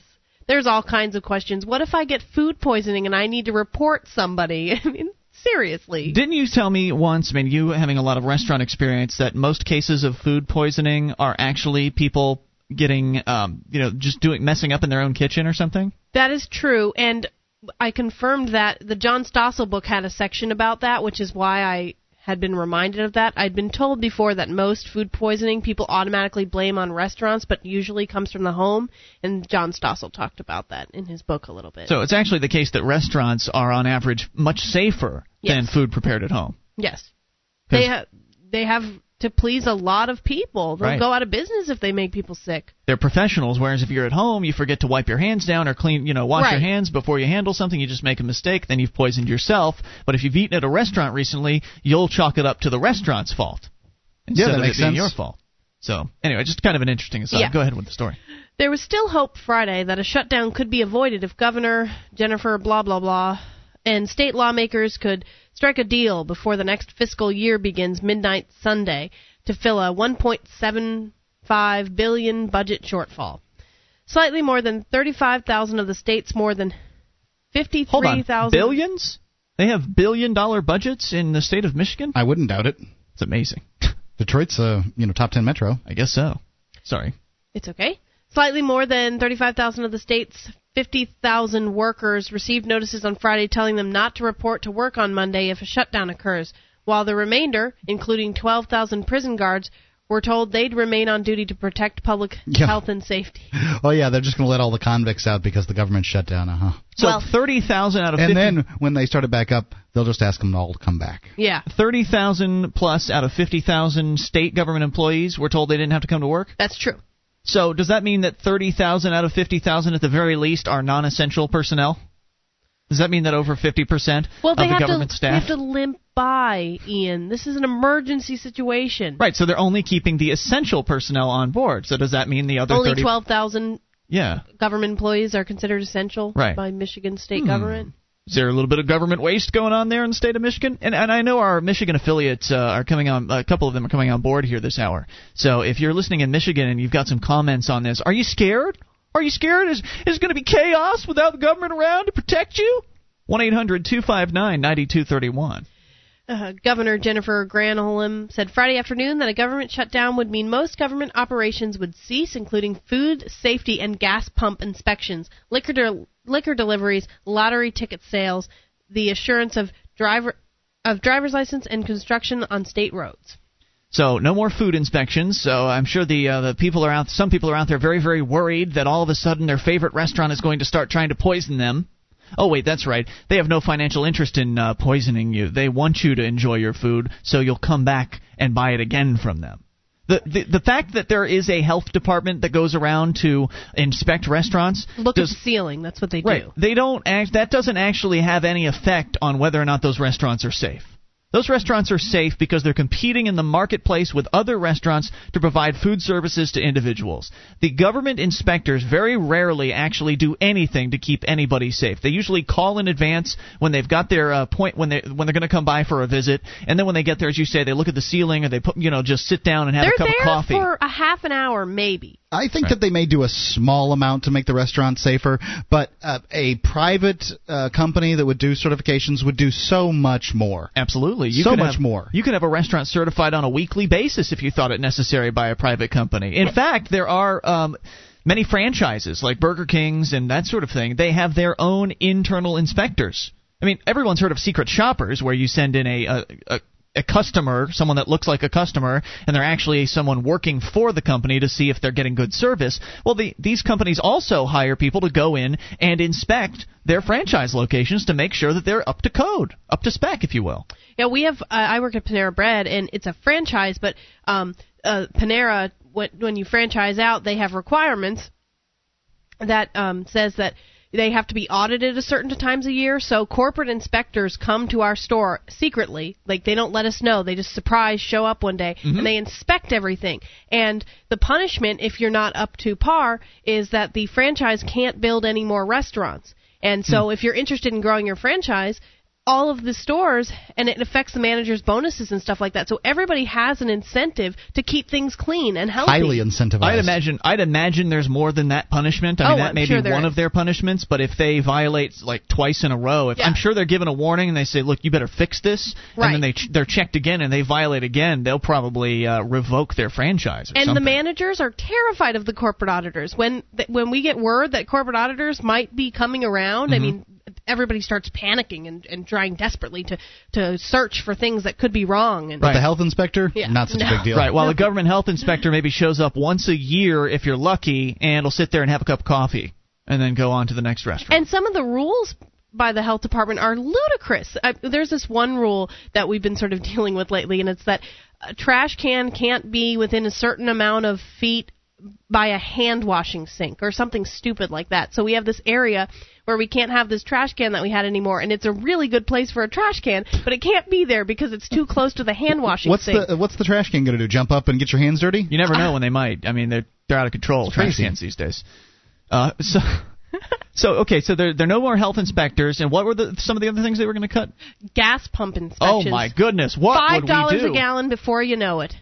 No, that's not what they're inspecting the gas pumps for. They make sure that they're actually giving you a gallon instead of 0.75 gallons. Or I think they're also inspecting to make sure they start at zero, as though you might not notice that when you were filling up your gas. Look, buyer beware. Caveat emptor. When you go to buy things. I mean, that's really all we need is the marketplace to protect us. Business owners and consumer interest groups like Consumer Reports going out and checking on people. Yeah, I don't think that it's the worst thing in the world for the gas inspector, and he's not the first person I'm going to cut when I start slashing away at government. But I must say that I really think that it would be much cheaper to have a third party or the franchise itself check these things out. Wouldn't Citgo be interested in people getting a full tank of gas as opposed to the guy who owns the Citgo station? It just seems to me that somebody could handle this besides a government bureaucrat that probably gets $60,000, $80,000, $100,000 a year to go around and check these things. Liquor deliveries. Now, does that mean they have state liquor stores like we do here? Because no, I don't think so. Because another article I read says that they're just going to stop the liquor trade. Why? Well, private companies make liquor; they can deliver it just fine. People want to buy liquor. Yeah, well, the government, they really control liquor pretty heavily, and they want to make sure they're getting paid, I guess, on every liquor transaction. Wow. So they're probably taxes at the wholesale level or something. That's going to make people very angry. Yeah, no more government. You can't drink. Yeah. The problem with these government shutdowns is that they always come back. Yeah. That's the biggest problem. They usually government. Right. They'll go for a week, and then they'll figure out their little budgetary thing, and they'll come to an agreement, and they'll come back. I want to see what happens when the government finally just says, the 2 weeks go by, their deadline for bringing the government back flies through, because right now they're saying, well, a lot of services will be back in just a few weeks, so you don't have to worry about this. But what if they didn't for 2-3 months? Then what would happen? Are you scared? This is Free Talk Live. This is Free Talk Live, and it's your show. You can bring up whatever's on your mind. The toll-free number is 800-259-9231. SACL CAI toll-free line for you. 800-259-9231. It's Ian here with you. And Julia. And Mark. You can join us online, freetalklive.com, the place to go. The features on the site we give away. And those features do include the wiki, over 1,400 pages written by listeners like you. It's like the listener-editable version of our website. Head over to wiki.freetalklive.com to see what that's all about, wiki.freetalklive.com. And now you can save time and money on common legal matters. Created by top attorneys, LegalZoom.com helps you create reliable legal documents like your will or living trust in minutes. LegalZoom.com, use code FTL to save 10%. That's LegalZoom.com. Talking about the Michigan state government threatening to shut down. Oh no, what will we do without the health inspectors and the gas pump inspectors and the fill-in-the-blank inspectors? It'll be chaos. Society will crumble without government. Oh, wait a minute. No, let's see. Other states have gone through this. I don't remember what they were, but other states have had this happen. I think Minnesota did it. New Jersey. Florida did it once. This has happened. Government has shut down, and everybody's okay. In fact, you'd think that there'd be some stories that would come out during the government shutdown about all the awful ramifications, the criminals running through the streets and gas pump operators jacking up the prices or whatever. And no, there aren't those stories.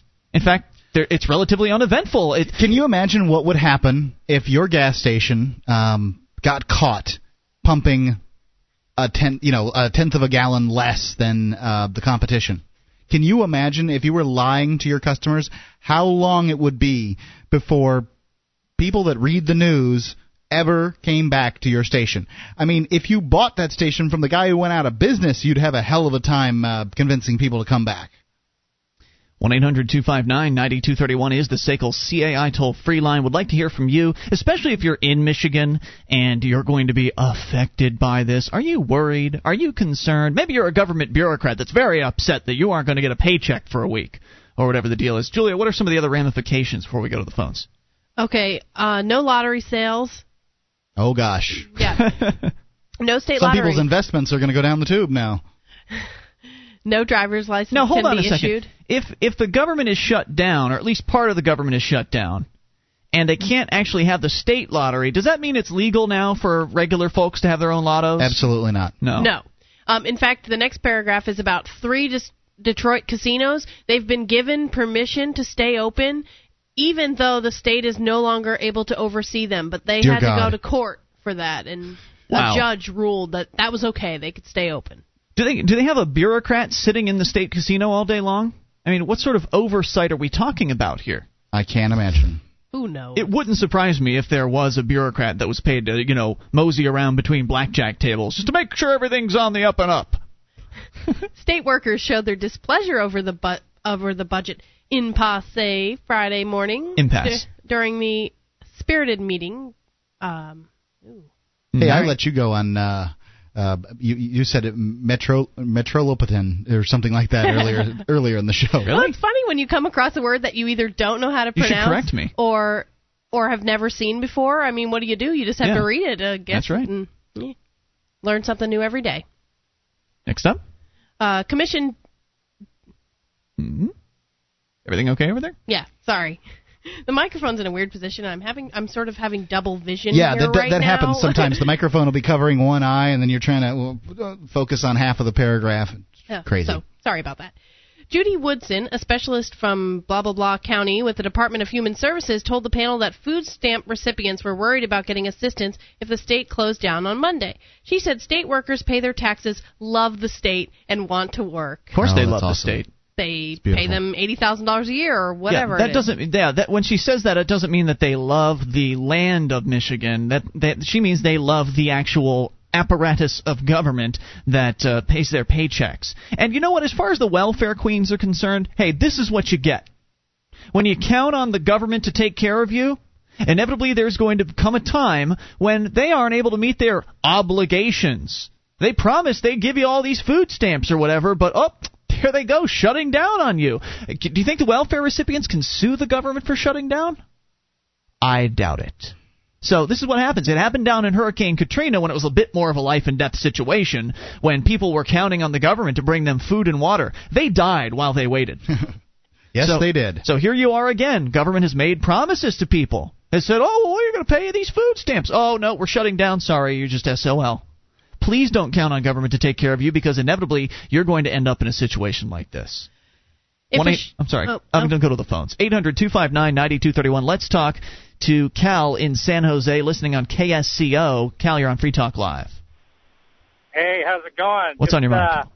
I still have a Michigan driver's license, and I'm still considered a Michigan resident. Okay. And everything you said, it was going to come to pass. I actually got to talking with the first husband there, Dan Mulhern, the husband of Jennifer Granholm. He runs a talk show in Lansing. Mm-hmm.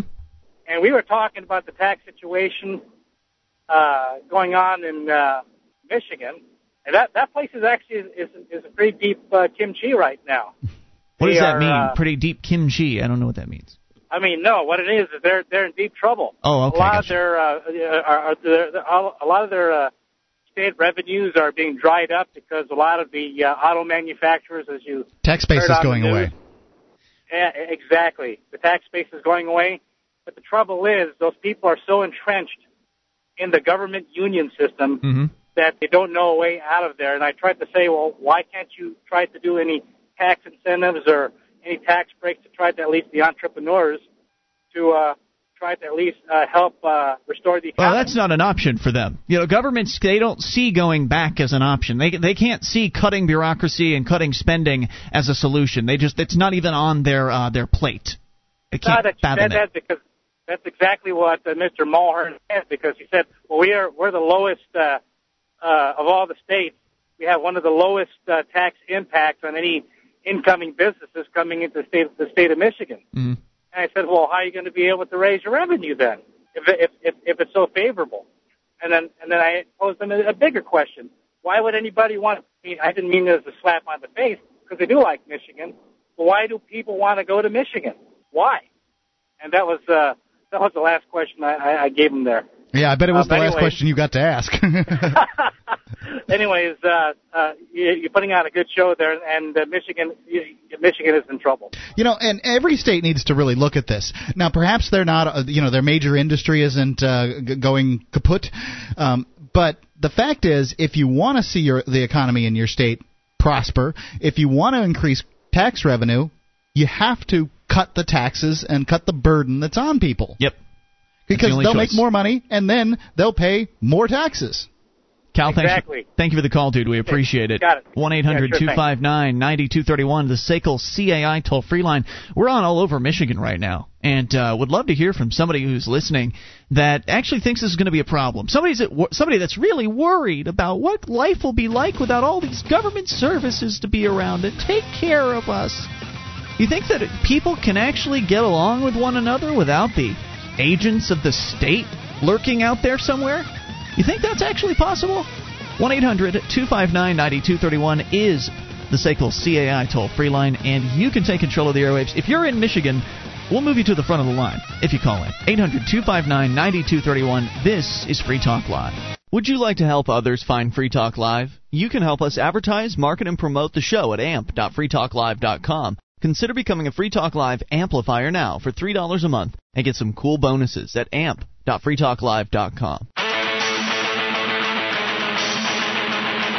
This is Free Talk Live, and you can bring up whatever's on your mind. The toll-free number is 1-800-259-9231. SACL CAI toll-free line. It's Ian here with you. And Julia. And Mark. 800-259-9231. Join us online at freetalklive.com. Updates are there. Get signed up. We'll clue you in whenever there's something fresh to announce about the show. You'll know first if you're on the list. Updates.freetalklive.com. That's updates.freetalklive.com. So the Michigan government, if it doesn't come to a budgetary agreement within the next couple of days, I think it's on October 1st that they are scheduled to shut down, or at least part of the Michigan government will be shutting down. In fact, over 30,000 of the state's 50,000 employees will not be reporting to work on Monday.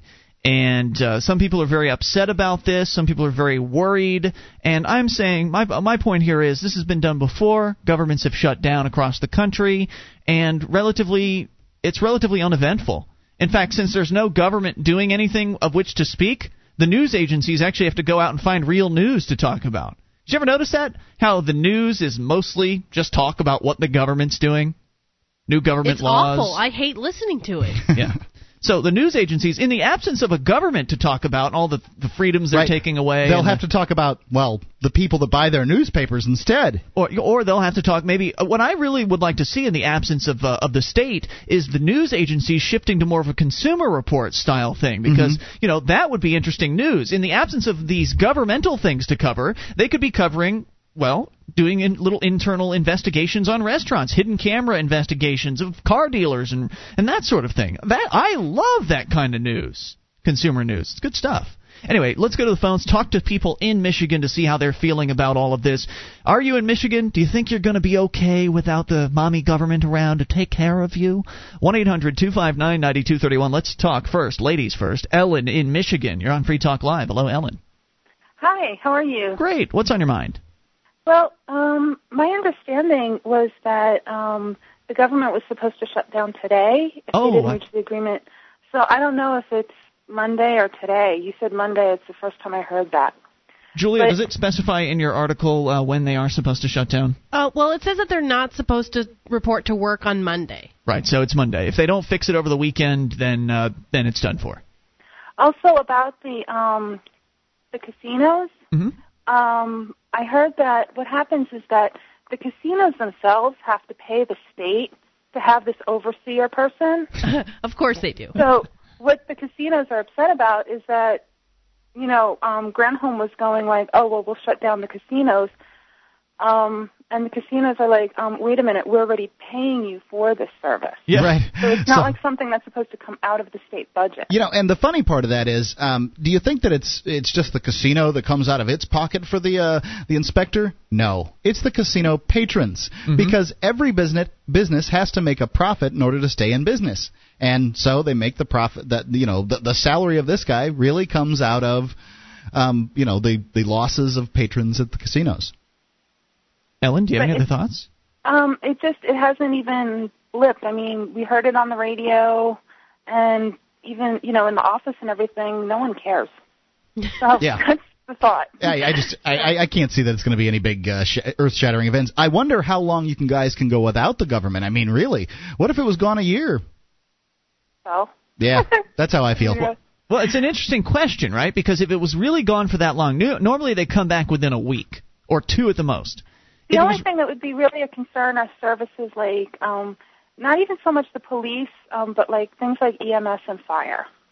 Well, the police will still be around, and I'm pretty sure EMS. And a lot of EMS is volunteer. So. There are certain critical services that they are going to keep online. It's just the other 30,000 plus bureaucrats that aren't really that necessary will not be reporting to work. And as far as the EMS and the fire, you can better believe that hospitals and the people that are providing the services like that would figure out a way. If it had gone for more than a few weeks, they'd probably start figuring out a way to hire some sort of private ambulance service or something like that to get the patients where they need to go, if that were indeed services that were being shut down, and I don't think that they are. We're just talking about health inspectors and gas pump inspectors, environmental permits, all the other nonsense that government takes care of. But yeah, it certainly would be an interesting thing to see what would happen after a year's time if there were none of these government services around. Thanks for the call, Ellen. We appreciate it. 800-259-9231. Let's go to Matt in Michigan. Matt, you're on Free Talk Live with Ian, Julia, and Mark. Hello. Hey. I think it's absolutely hilarious what's happening in Michigan right now. Why is that? Well, the Republicans have convinced me to start supporting Granholm. Here's from their website at www.senate.michigan.gov/GOP. Permanent impact of a Granholm government shutdown. A state government shutdown would have a devastating effect on Michigan. The state would be unable to recoup the millions of dollars in revenue that would be lost each day. Even a brief Granholm shutdown would mean a permanent loss of revenue. I know. They're estimating that they're going to be losing $3.5 million per day, and I think it's absolutely wonderful. What is it? Where are they getting that revenue from? Is it from the the businesses? Are they not going to be collecting sales tax on those days? I mean, where's that money coming from? They're saying it's lottery sales, casino revenue. Right, and sales tax, liquor markup. Sales tax is still going to be collected, but I see what you're saying. There's some things that the bureaucrats that are doing the collecting are just not going to be around to collect anymore.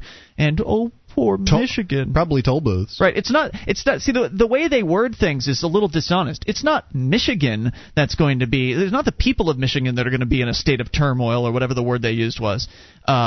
It's the state of Michigan, the people in government that will be in a situation of turmoil because they'll be out of work. Na, na, na, na, na. Any other thoughts? Well, I'm just surprised that no one has thought of the grand idea. Maybe we should cut spending instead of just increase taxes. Oh, my God. Blasphemy. Blasphemy. You mean those small government Republicans haven't even put that idea forth? There's been a few proposals, but mostly from the Republicans. They're just saying increase income taxes 10%, where the Democrats say 18%. Yeah, right. That's how it always is with the Republicans. They say they're the government, the party of small government, and they're just not. They've been lying to us for so long. You hear them talk like, we've slashed government back to the bone, everybody. That's right. Come on. Please. It cannot be cut back any further. All they're really doing is cutting the, as you're saying, the amount of increases a little bit. Oh, yeah, we only want 10%. I'm running for city council here, and a local politician actually told me that he has been looking for the waste for 30 years, and it doesn't exist. Isn't that amazing? Total crap. Thanks for the call, dude. We appreciate it, and good luck with the chaos that's coming forth in Michigan. We'll have to have people call in, check in throughout the week. Next week, because the Michigan government's going to shut down, right? And all these bureaucrats aren't going to work. So we'll have to get reports from people that are actually on the ground. What's it like out there? Is everything okay? Yeah, nothing's happening. Wait, the government's not working? Yeah. Let's see. Nobody cares. Wait, you know what? I went to work today, and there weren't any state troopers on the road, so I actually got to go. I got to work faster. And I went through the toll booth, didn't have to pay. Oh, wouldn't that be awesome? Yeah. 800-259-9231 if you're in Michigan and you're scared. Would really like to hear from you. There's got to be somebody who's frightened. Somebody who's getting a nice big fat check of some sort or another probably is scared. Let's continue. They should go out and get a real job like everybody else. Yeah, they should. It depends on the type of check they're getting. I mean, I think that there's welfare. People with certain types of disabilities, and they've really come to rely on the government. I'm not saying that there aren't better ways of handling those people, but I'm not willing to go and tie them all to a stake and set it on fire. But some of them I would. Let's go to the phones and talk to Mike in Montana, listening on KGEZ. Hello, Mike. Hey, guys. Hey there. What's on your mind? A little bit of question. Let's get to the root of the problem. I'm actually a government worker, Bureaucrat. And let's just take a real look at the problem. And I've brought this up before on your guys' station. I work for the city of Kalispell. I'm a garbage man. Mm-hmm. Okay, can't privatize garbage because the state, the laws, the way it works is it's like a liquor license here. You have to. There's only so many out there, and one private company owns it, which is a lot higher price than the city of Kalispell. We don't pay taxes on fuel. We don't pay licensing. We don't pay anything. I make $26,000 a year. Okay? So, here's the root of the problem. You'll tell me about it in a moment. Hang on, Mike. We'll bring it back, okay? 800-259-9231. You can't privatize garbage services. That's weird. It's private here. More on the way. You can take control. This is Free Talk Live.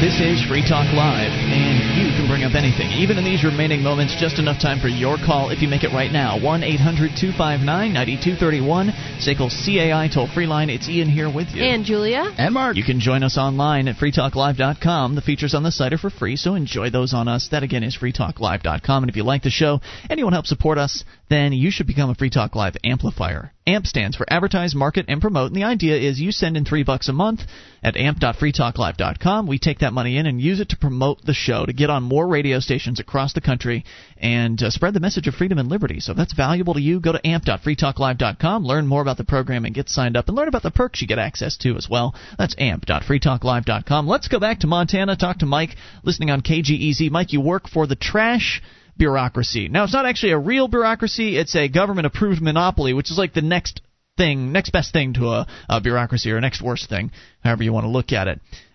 So you work for a private company that has a monopoly deal with the government, the state government, to pick up people's trash. Is that correct? No, it's a city organization. What it is in Montana is that there's only 2 licenses available in this area to handle waste products. Okay? Mm-hmm. In Missoula, which is 2 hours south of us, there is one company that picks up trash. You want to take your trash, take a pickup load to their dump, it's $120 a pickup load. Here in Kalispell, here in Kalispell, it's nothing, because you pay $56 a year through the county government, because the county owns the landfill. So you pay $56 a year, and I don't care how many pickup loads you take, it doesn't cost you anything because you're paying it on your taxes. The root of the problem, and where I'm getting it, I agree with you guys. I mean, there's too much bureaucracy and so forth, but that's just one little instance. There was a water company in Idaho that they sold their water. The city run it. They sold it to a private company. Oh, sounds like a great deal. Let's do a public-private partnership. Next thing you know, private company owns it. People are paying $200 a month for water. I pay $68 a month to $80 a month for my water through a private water company. City of Kalispell, you pay $29. It's cheaper. Okay? The problem is in the city of Kalispell, where I work, and I'll give you the exact fact numbers. No. We have 45 managerial employees. Good Lord. We're talking $60,000 to $100,000 a year. Like I said, I make $26,000 a year to pick up your trash. It's basically a lot of chiefs. A lot of chiefs. Or, here's the number that's going to blow you away. 74 employees. Okay, run them by me one more time. 45 management employees to 74 working that's employees. More than 2 to 1. Right. Well, yeah. Exactly. That less is than the root of the problem. There is spots, and I believe this. I believe this. Private industry can do things a lot better. In a lot of instances. But when you're talking a water plant that there's only one in the whole state, somebody's got to run it. Private industry is going to hose you on that because they have a monopoly. You have to get rid of, one, the monopolies. Second of all, you have to get rid of this management problem. Like I said, I make $26,000 a year, and I pick up people's trash. I love my job. It's a good job. Don't get me wrong. But I ain't getting rich by any means at that in Montana. Right. A lot of these problems. Somebody above me making $60,000 to $70,000 a year, and he ain't even educated as much as I am. Wait a minute. That's the problem. That's where your tax dollars are going. It's part of the problem, absolutely, and that's a way that one would streamline government. But a lot of these problems are created by government in general. Like, for instance, they'll say there's, they'll make it illegal to compete with somebody based on water, and they'll make it illegal not to hook your house up to city water. You can't dig a well in certain areas. You can't dig a septic tank in certain areas. Right, make it illegal to pick up trash, and compete with somebody who has a medallion or a certification from the state. And so it's a problem the government creates, and then we have to sort of solve around it, and that's how the market's messed up. I think you even pointed that out, Mike, is that the problem is the government-approved monopoly, not the fact that it's being run by a private organization, but the fact that no one else can jump into the game and compete. Well, exactly, and there are certain things that people have to step back and look at. When you look at a whole subdivision area and you have houses that ain't 10 feet apart from each other, you don't want septic tanks all the way through there. You have to have a sewer system. That's how it works. The problem is that, of course, you cannot put 50 sewer systems in one area. So there's going to be one sewer treatment plant to take care of things. Now, if the government I don't know about that. Right, that's the way it is. Right. What we see today is how to deal with these problems. Who knows how technology will fix these things? Who knows how the private industry would go about doing it? We know that in often cases, cities do these things, and they usually do a pretty bad job of it overall. I would like to see the market open for that. At the very least, give somebody the opportunity to compete. To figure it out. Yeah, that much is the case. Hey, thanks for the call. We appreciate it. 800-259-9231. I'd just like to point out that here in Keene, New Hampshire, there are several trash companies that one can choose from. In fact, there are several landfills. You don't even have to have trash pickup. There's not even a law for that. Like, if I just wanted to throw trash in the back of my pickup truck and take it to the landfill, I could do that. That's what we did when we moved here, and I actually had a pickup truck before it got wrecked. We took the trash ourselves, and it was like $4 a pop or whatever. They weigh you when you go in, and then they weigh you when you leave, and then you get charged based on the amount of poundage that you dropped off. Right. In addition, now it is a city landfill, that much is true, but there are other landfills around. So you can choose your landfill. Well, you could do that. What he was talking about, there was one where you could go for $120-something, and the other one where, it's paid for $54 a year in people's taxes.